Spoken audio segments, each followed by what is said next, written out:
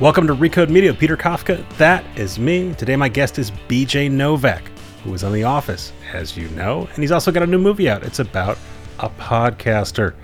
So I had a lot of questions for him, and he's a blast to talk to. We had a conversation about what it's like to make a movie, as well as what it's like to make everything else he's made. He's got a pretty varied career. He's made TV shows and written children's books and tried his hands at apps. And at the end, BJ and I talked about the downside of the streaming boom. And if you're the kind of person who listens to this podcast, and you're listening to it right now, you're going to like it. So stick around for the end. But first, I talked to James Poniewozik, the super smart New York Times TV critic.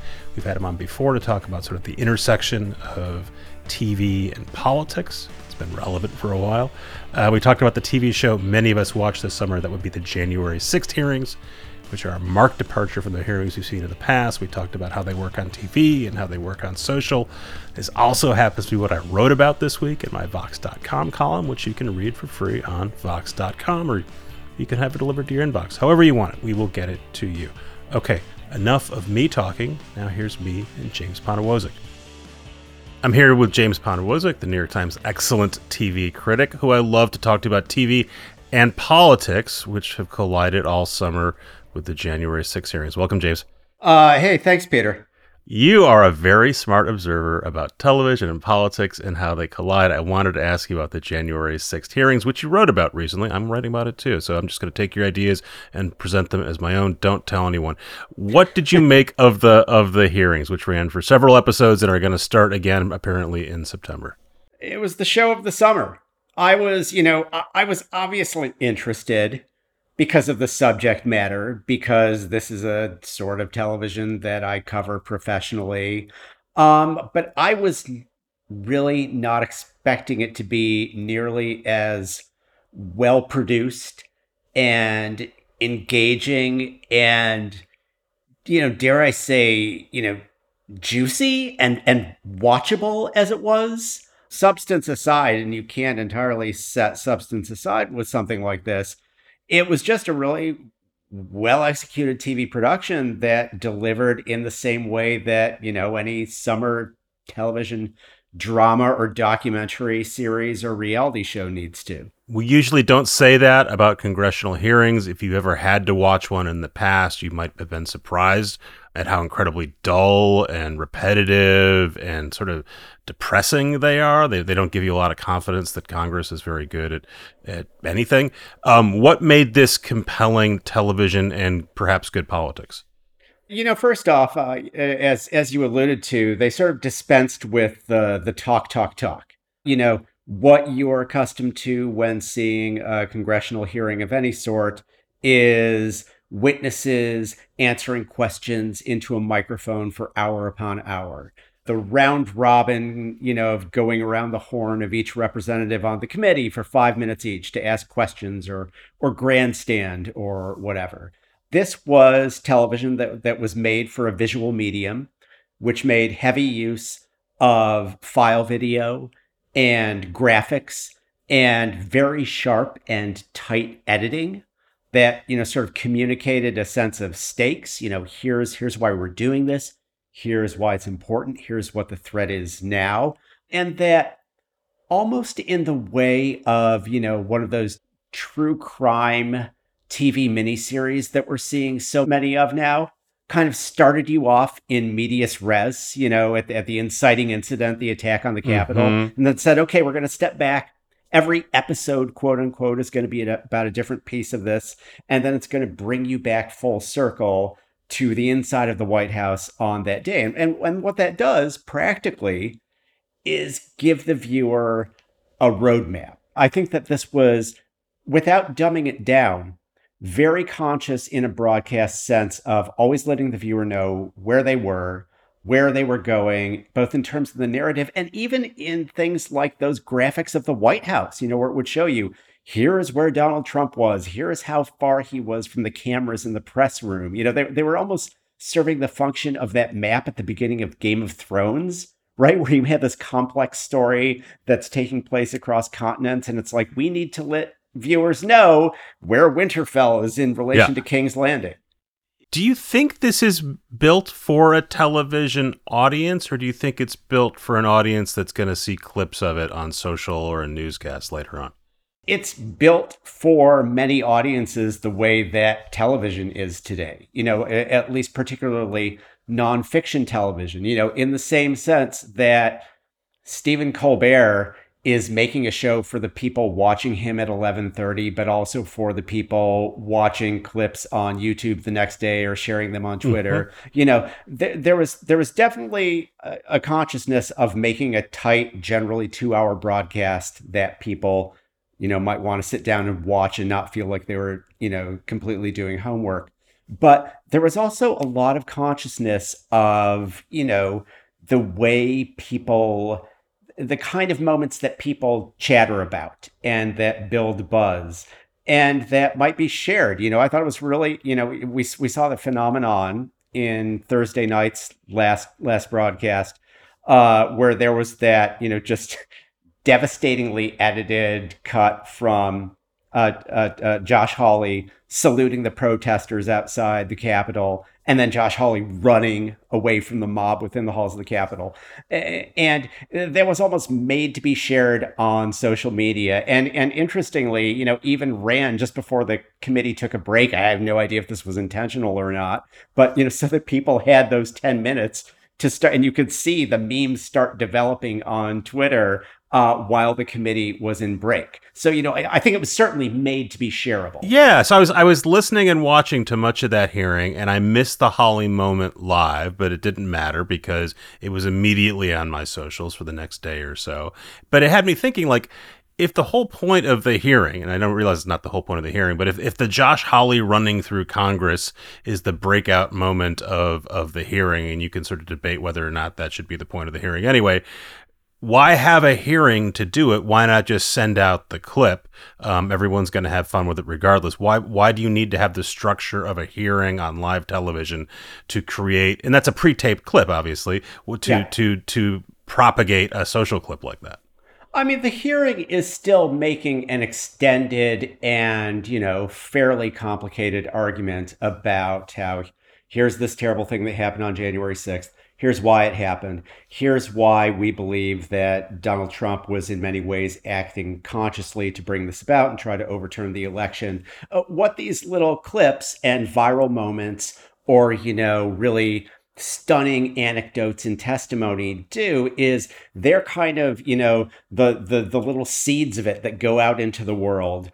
And, they generate a reaction and they either underline or draw attention to the larger product. I mean, in isolation, the Hawley clips are, it's very funny. It's very ironic. But in isolation, it's just dunking on Josh Hawley. Within the context of the full hearing, it is sort of echoing a larger point of, here is this political party and this political movement that's playing footsie with this, terrifying force. And, here's them sowing and here's them reaping.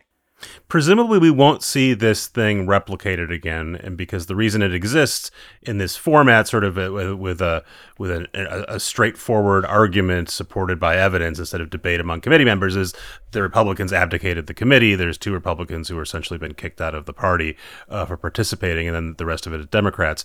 So do you think there are other lessons or techniques that do you think we'll see any part of this show up in hearings down the line, or is this a one-off, you're only going to see it in 2022 event? I agree that there's kind of a perfect storm element of it, particularly the fact that you did not have basically a dissenting half of the committee trying to kick up dust about it and derail it. But I certainly think there are bits and pieces of this that I would be surprised if future committees don't try to replicate in some way. Simply the greater use of video and intercutting video with live narration or questioning, putting video interviews in the bank and then being able to edit them to more sort of dynamically and concisely tell a point. Just the use of graphics and visuals. All those are things that you could incorporate in future hearings it's unlikely to be this seamless because, as you say, we're not really used to committees like this, as we saw in the impeachment hearings, all working toward the same goal. Are you worried about a future where someone says, that's a really good technique, I'm going to use it and warp it to evil ends, and I'm also going to show you clips, but they're going to be really misleading? And by the way, we don't, we're still seeing clips. We don't know the full extent, but we're putting some faith in the people we're seeing on television. But presumably, someone could show you deliberately misleading stuff and say, this is exactly what we did last year. There's no difference. Absolutely. On the one hand, I like to, caution against the idea of sometimes when I say that, they're creating a narrative here or they're editing and, it sounds like, I'm saying that this is deceitful, and it's not inherently deceitful. That's what journalism does. When you write an article or you put together a documentary, you're not just dumping out your raw notes, you're trying to give them order and form. But any effective means of communication can be used in bad faith. And, it worries me that somebody's looking at that and thinking, wow, if I get this platform, I could really effectively, clip together strings of interviews to make the point that I want to make, even if that's contrary to the truth. Sure, there are a few media weapons that are not double-edged. Right. And I guess, that the counter argument is it's going to happen regardless, and probably you could argue has been happening in various forms either way. And we're going to see more of this in September, so maybe we will talk about it again this fall. I'm going to let you start your summer vacation now. James Poniewozik from the New York Times, thanks for joining us. Thanks a lot, Peter. Thanks again to James Poniewozik. In a minute, BJ Novak, but first, a word from a sponsor. Support for this show comes from Sylvan Learning. As a parent, you want your child to have every opportunity, but giving them the tools they need to tackle every challenge, that takes a team. Now more than ever, educational support tailored exactly to what your child needs can make all the difference. That's why parents have trusted Sylvan Learning for 45 years as the ultimate teammate in their child's educational journey, instilling in them a love for learning and a passion for reaching the next level. And Sylvan's Insight Assessment can identify gaps in learning and areas that could be of concern for your child. It's a 360-degree view into your child's learning that you can't find anywhere else, and helps ensure that your child didn't miss something in school that might put them at a disadvantage in the future. And right now, it's the best price of the year at $29. Go to sylvan29.com to learn more and get your child's assessment for only $29. That's SYLVAN 29.com. BJ Novak starred in and wrote for The Office, which you have seen. He's done a bunch of other things, some of those you've seen, and we're going to talk about all of those. But first, I want to talk to him about Vengeance. It's a movie he wrote and directed and starred in that you can see in theaters. Welcome, BJ. Thank you for having me. Thanks for coming. I made a point of trying to not know anything about Vengeance before I you made a point. Saw the screener. Yes. Oh, sorry, but you did see the screener. I did see the screener. I did see the screener. Well, thank you. Great. I assumed going in, I knew it was about a podcaster doing a serial-like doc, and I thought it was going to be a satire, and it's not. It's many other things. How would you describe it? Well, it is a lot of, maybe it's a lot of other things, and you have to figure out which is the main thing, in a sense. I think of it as a comedy first. Sometimes I call it like, what if one type of Coen Brothers movie turned into the other type of Coen Brothers movie? Like the Fargo, observational world, sort of offbeat comedy turns into the No Country, True Grit world. It is about a podcaster, even worse, an aspiring podcaster who kind of is living a shallow life in New York, wants to make a name for himself. We see he's kind of not as complete a guy or happy or good a guy as he maybe thinks he is. And he ends up pursuing the story in small town West Texas to sort of make his big name on an NPR type network, when he gets pulled in deeper than he thought he would, both emotionally and in terms of a mystery that turns out to be maybe not just a conspiracy theory. So I could spend the entirety of this podcast talking about how you made a movie about a podcaster. I won't, but I am curious. Was it always going to be about a podcaster because you wanted a narcissistic, self-absorbed jackass and that was the best idea, or did it move around? The fact that you'd say that shows, yes, there is a sort of loathing and judgment that I think all writers have. So I was originally going to have it as a, as a journalist for exactly those reasons. Oh, who's someone who likes to talk more than he likes to listen and thinks he's smarter than he is, but isn't really in the real world. All of those sort of tropes that have some truth to them. But it was kind of stale. I don't know, when I thought of, writer goes in with his notepad and his, and then when podcasting was just kind of starting to break, and it just made me smile. It was instantly silly. A guy wants to be a podcaster. Okay, that's a funny dream because it seems so easy and a little pathetic. Yes. Well, look, I'm a big podcast fan. There's a lot of money. But it seems that way, right? We all feel that. And I don't know. I just thought, okay, well, that gives a little self-deprecation and lightness to this story, but otherwise take it seriously. And then, as I wrote it, podcasting got bigger and bigger. And it was definitely something when I started writing, I was like, oh, these people in the small town in Texas won't know what a podcast is. Oh, they know now, they've never seen a podcast before. No, yeah, they figured it out. They listen to Joe Rogan. They have their own podcast. So it became a whole new genre to explore. And I liked that we hadn't seen that on screen, to see someone taking notes in a notepad is such a cliche, but to see someone kind of awkwardly pointing out a mic, like it's a gun. I thought that was just fresh visually too. Yeah, no, it was great. I've read about you doing research in West Texas and getting to know the people. Did you have to do similar immersive work to figure out what a podcaster's life was like? Yeah, less because it's more sort of adjacent to my regular life. But yeah, I went to Pineapple Studios in Brooklyn and spent a day with them learning how to use the equipment. I even sat in on a pitch meeting, which I saw you walking around with the Zoom. I noticed that. That was good. Yeah. Just a little device, yeah. I sat in on a pitch meeting at Pineapple Studios, and I wonder what those guys still think. I don't know if they sold that pitch. If they didn't, I'm sure it threw them off. They're like, oh, and the guy from The Office is just going to be sitting here silently too. Okay. But they were very, very good to show me all that stuff. And I spoke to Ira Glass. I spoke to Starlee Kine. I spoke to Terry Gross and ended up getting her in the film. Mm-hmm. So, I definitely did my homework on that side too. Is there something about like the podcast voice and sort of, I mean, you play with it all the time, right? The this is a story about someone, but it's really about me. Right. Because it always idea is, that right? the idea that you keep playing with that really appealed to you? Or did you know that going in that was going to be the idea? I think that was probably baked into it. I really just thought, sort of the comedy version or the difficult version of that, whereas you think you don't want the story to be about you because you're not so great, in this guy's case, and Issa Rae's character teases him in the beginning. Oh, this is about you, your shallowness, your hollowness, your lack of self-awareness, and my character's like, no, it's about blah, blah, blah, blah, blah. But in that famous cliche, every story is really about the person telling it.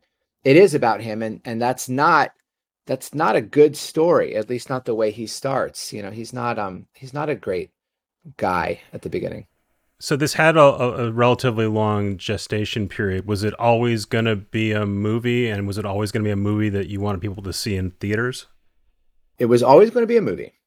It was not something that I was adamant had to be in theaters. I certainly like the idea because it has these broad Texan landscapes and, it kind of does feel like a Western. It's just fun, but I wasn't married to it. I'm not one of those purists about film. I watch a lot of things at home. And I think that it's misguided to fetishize any form. The point of movies when they started, I learned recently, was as a way to show off air conditioning. They invented air conditioning first, and then they needed something to show. And like, oh, those moving pictures. So the air conditioning came before the movie.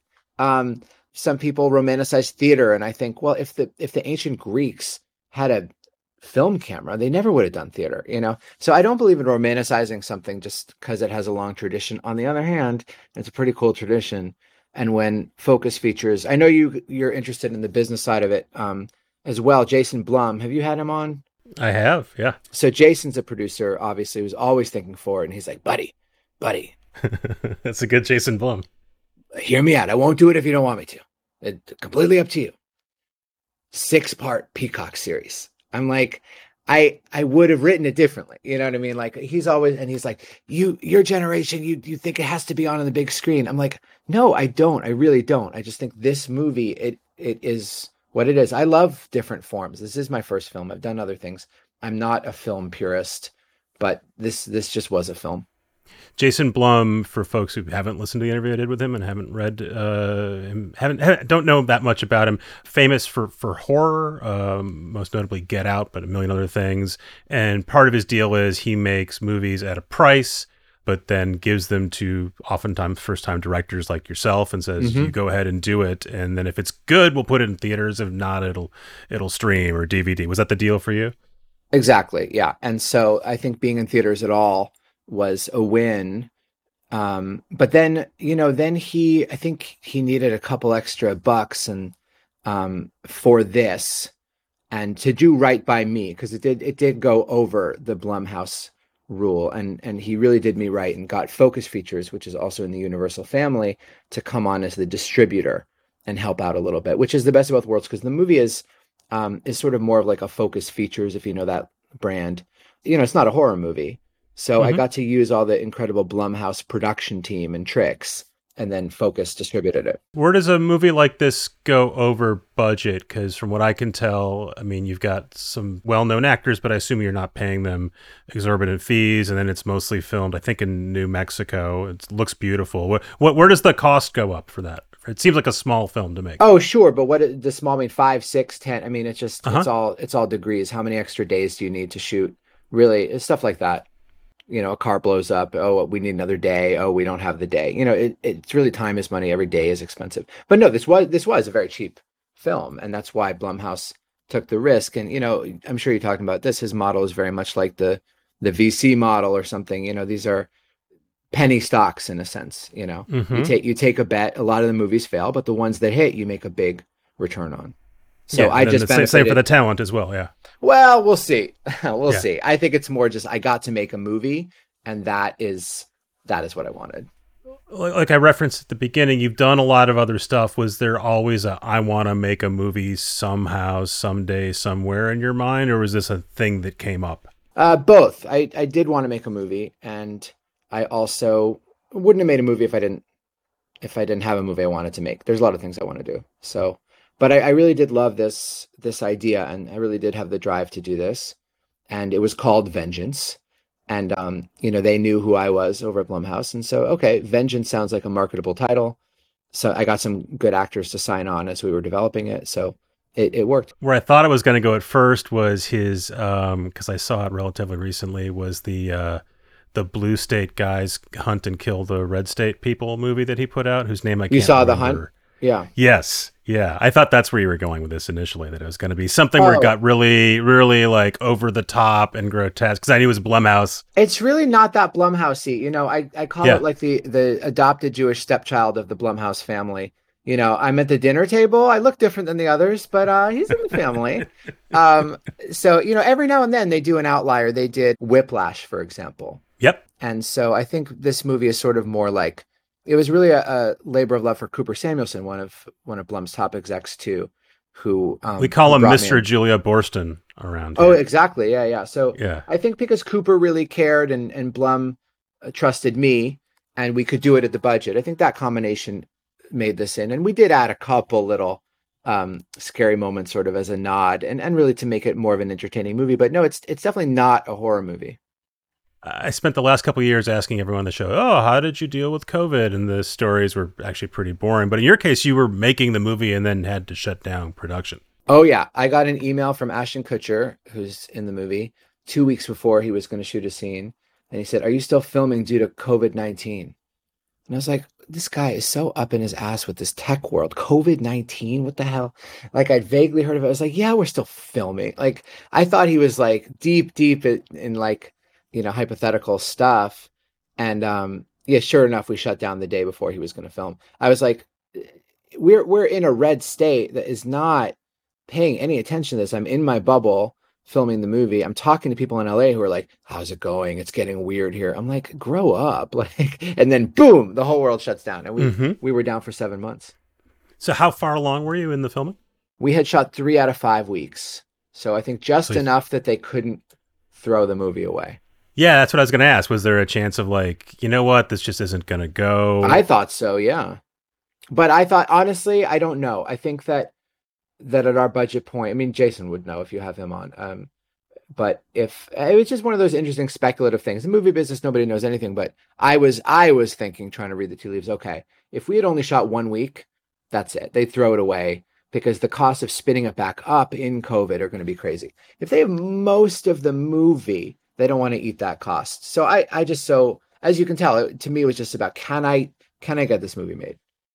So you're sitting there locked down. You have 2/3 of your film shot, and you're sitting there for what, 6 months, a year? How long before you could get 7 back? months, which is crazy.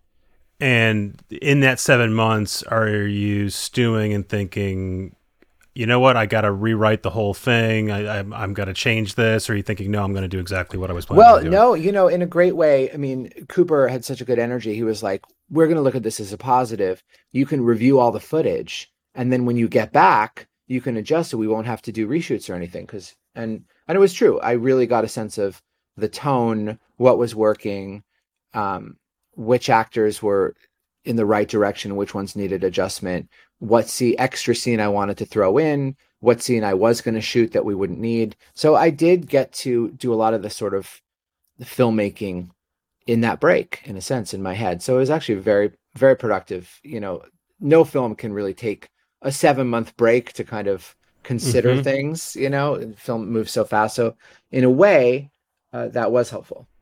I mean, your movie is about a lot of things, but it's definitely about a red state, blue state divide and what people in those states think of each other and their misconceptions. And then COVID, right, just brought the temperature up for all of that and intensified it. I mean, 100%, to use the movie's catchphrase. I worried how young we were. I worried, 2015, I'm finishing the screenplay, like, oh, this is actually a really good movie for the moment. Like, I hope the country doesn't heal so fast before the movie comes out. It'll seem irrelevant. And now, well, BJ, I've got good news. Oh my God. Yeah, that was not the problem. In fact, it's not about any political specific moment, which is a good thing. It's just really about this impossible feeling divide of how do you connect with people that are so different. A friend of mine pointed out that the movie and America, when we say red state, blue state, it's not as accurate as the old fashioned city mouse, country mouse, which is a very cute way to think of it, by the way, city mouse, country mouse. And that's the divide. Texas is like 48% blue, right? Houston, Dallas, Austin. And so in a way it was really that. And when I thought of it also was more charming, frankly. Yeah. And I mean, and you really not that our problems are charming, but those kids they're delightful. Yeah. And the internet, right, like obviates so much of this stuff. That if you're on TikTok, you're looking at what people are doing all over the world. Everything seems a lot closer in a lot of ways, a lot more attainable, or seems more plausible that you could have the life that someone else leads. It's not really realistic, but it makes it feel that way.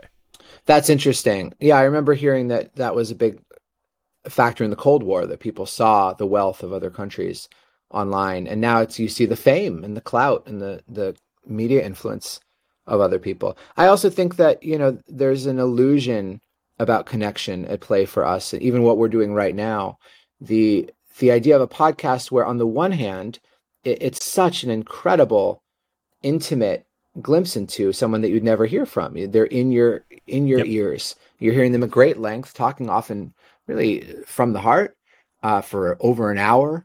And yet at the same time, it's just something on a menu for you. You click it whenever you want. You listen to whoever you want to say whatever you're already comfortable with. And so in a way, the more we feel we're connecting, the more it's an illusion. And it's definitely true on social media in every way. And it's true with texting, which is also, the movie opens in kind of this comic fashion about, you text the names we put in, how we label people on the phones, and you say 100%, you text LOL, you can walk into a misunderstanding. You're not connecting there either, but the more you do it, the more it feels like you are. So you've been talking a bit about how you got started in comedy and you're in Harvard Lampoon. What do you imagine if there's a BJ Novak in 2022 who's in high school and would like to do something in entertainment and or be funny? What do you think that person is doing, spending time trying to achieve? Wow. Yeah. Are you making TikToks? Are you doing dank memes? It's so much. I really don't know the answer because it's really about what hits you. And I don't know what hits kids like me. You know, I was talking to my friend Simon Rich. Do you know him? Great comedy writer, about 5 years younger than I am. And I said, well, it's such a cliche. I saw Pulp Fiction in a movie theater and thought that's what I have to do. And he said, wow, my brother's exactly your age. That's exactly what happened to him. I saw The Simpsons and thought that's what I have to do. And I do think we're like the same type of kid, you know? So I don't know what that type of kid does now. It might be something that you and I aren't thinking about or isn't the most popular thing. Like I mentioned, you were in The Office. It was a hit show on NBC. My sense of it, it was a bigger show on Netflix. How did it feel to you being in both those settings? It's certainly surreal. It's been by degrees, but I'm on a much bigger show now, you know, now that it's off the air and we're not making it anymore. You know, you imagine that it will be a gradual tapering off when you're on a hit show after the show ends. And instead, it's been the opposite. It's been every single year. It's a gradual increase in what a big deal. How do you feel that? Is. How does that register? Is that people stopping you at the airport, people knowing who you are? Oh, a bunch of people had stuff for me to sign at the airport today on both sides, LAX and New York.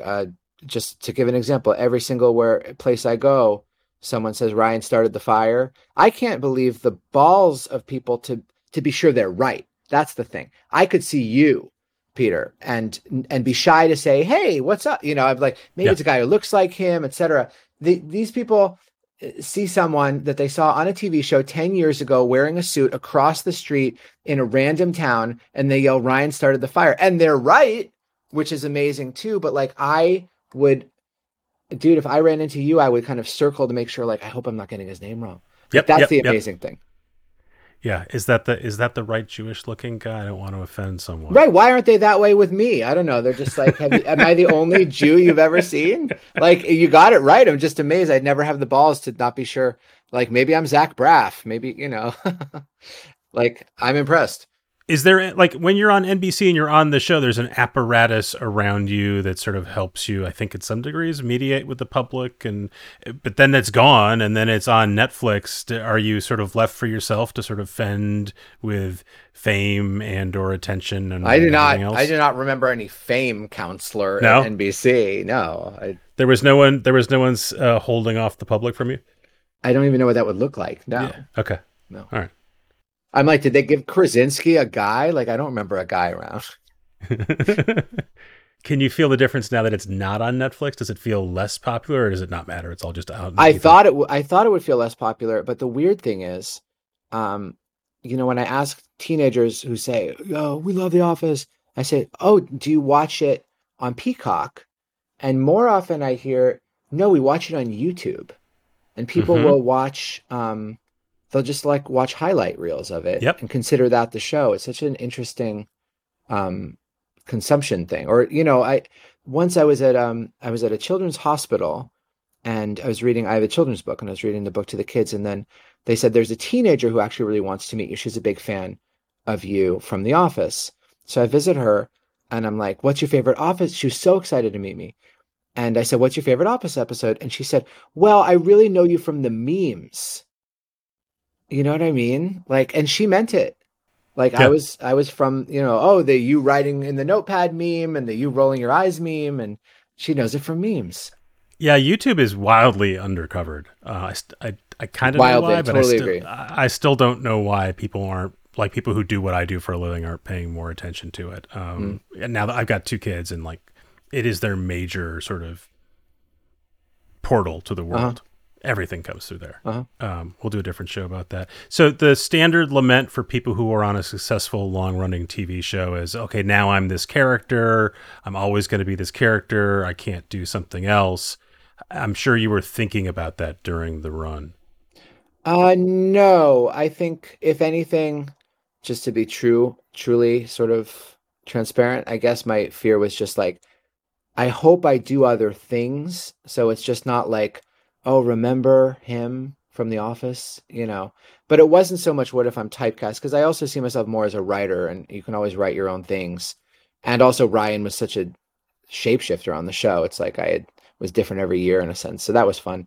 But no, I didn't worry about it. And to be honest, I don't think it's a bad thing to always be known for the most popular thing. I think James Gandolfini was my favorite actor ever, and I think that if I met him, actually I did meet him back in the day, but I wouldn't try to pretend I liked him most from this obscure thing. The Sopranos is a work of art, and people still think Adam Sandler is from SNL in his DNA. Like, it's like where you grew up. I grew up on The Office, and if you see me as the guy from The Office, no matter what I do, that's a gift, I think, to everybody. I don't have that thing of, oh, I'm more than that. I think great, truly for everyone. I think it's special. It's like, I'm not from Boston anymore. It's where you're from. It's where you're from, you know? Like you said, you did do a book, and you were underselling because it was this giant hit book, the book with no pictures. Mm-hmm. Yeah. Good. Thank you. I'll make sure I get the title right. Everyone writes a kid's book. Everyone thinks they can write a kid's book. Did you have any sense that was going to be a giant bestseller for, I guess, a year? A year, many years now. Many years. Sorry. Come on. No, but I did, only in the sense that anytime I start anything, I think, oh, this is going to be the biggest thing ever. I once saw Paul McCartney say, like, did you ever think you'd be the biggest band in the world? I was like, yeah, of course. We were like kids in a band. Every kid thinks that.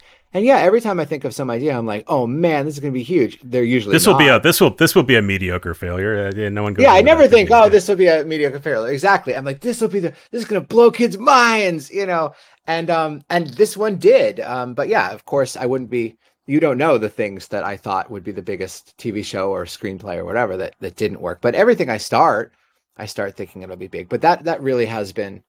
I think I didn't know how meaningful that would be in my life. That to write a kid's book, that just the look in people's eyes when they come up to tell me about the kid's book as opposed to The Office, it's just different. It's like you cause laughter in my home with me and my kids. I mean, it's really, if someone took away everything from my career and said you could save one thing from this sort of metaphorical fire, that's the one thing I would save for sure. You took a run at the app business. You had a couple different apps. Yeah. Those were not successful. Did you learn anything there? Yeah. The List and Keo, I think, were the two. The List app and Keo is just another version of it. I think, look, it's embarrassing to have like a failed app on your resume when you're a Hollywood guy. I don't think that's embarrassing. No. If you're an app person, of course not. If you're a tech person, but in Hollywood, it's sort of like, I don't know, it's like a failed restaurant or something, which I'm also on the way to doing, by the way. But it's just the thing. No, I actually, of course, I think it will be the biggest restaurant concept in the world, but because I'm at that stage. But look, I think having any failure outside your comfort zone, is humbling.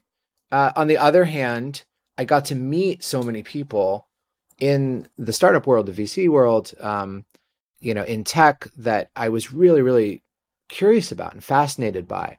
And I did learn a lot about, how companies work, business models, how investments work. And I'd love, and, Jason Blum thinks like that too. So I think it actually has made me a much better, I don't know that I'll do something like that again, but it did make me a much better sort of producer mind, I think.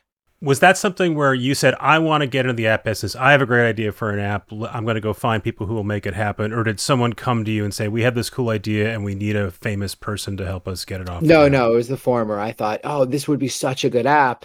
And everyone took my call because I was, from The Office. So I found the people that way. But I just thought, this is a great idea for an app. I still think it's a great idea for an app. It's just, as I've also learned, and I tell everyone in my business when they say I have a great idea for a movie, I have a great idea for a show, I think you probably do. That's not the limiting factor. The limiting factor is the talented people who have the ability to put their whole careers on the line to make it great. That's what's in short supply, and it's easy to mess up. Wait, explain that a little more. Is it you need to surround yourself with people who can make it, or there's just a limited number of people who can make something really good? The latter. And, if you have a great TV show idea, great. Like, you need a great showrunner, and all the great showrunners are either busy or they have their own ideas. And I think, not that people I worked with weren't great, but I wasn't the one running that. And I didn't realize, you might have a really good idea, but, these companies, like, my God.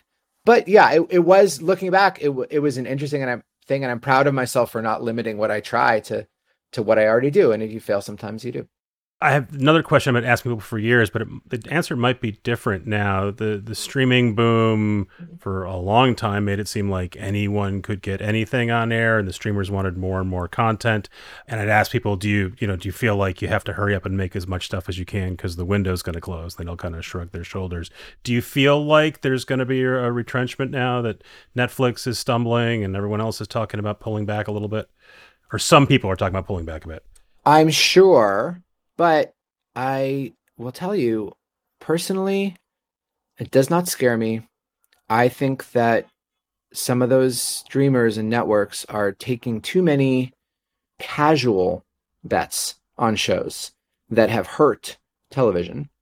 And any person with any spark of originality or quirkiness, they say, how about this person has a show? How about that person has a show? And the shows suck a lot. And if they were promising, often you take a talent that would be incredible as part of a show, and now they're not available to be on some dream team elsewhere. And you end up with a lot of cute shows that get well reviewed, that no one actually cares about, that aren't funny, especially in comedy. It's not a golden age for comedy. It's a wasteland for comedy. There's some great stuff, but my God, there are, not only in the 90s, but like the 80s, the 70s, you can watch an episode of Three's Company and marvel at the level of acting and joke writing in a show that was considered completely mediocre in its day, compared to these 100%, now I'm on a rant here, these 100% Rotten Tomatoes, dramas that call themselves comedies that aren't really funny and aren't going to be remembered in a few years. And so I do think that the bloat of these streamers is cynical, and it comes from a place where they don't live and die on whether their shows are successful, because they're a $1 trillion company that's doing it kind of on a lark. And it's okay if they make a cool looking poster or get a couple arty reviews. And meanwhile, they are buying out the people that have the actual talent to learn and combine forces and make something that an audience has to respond to.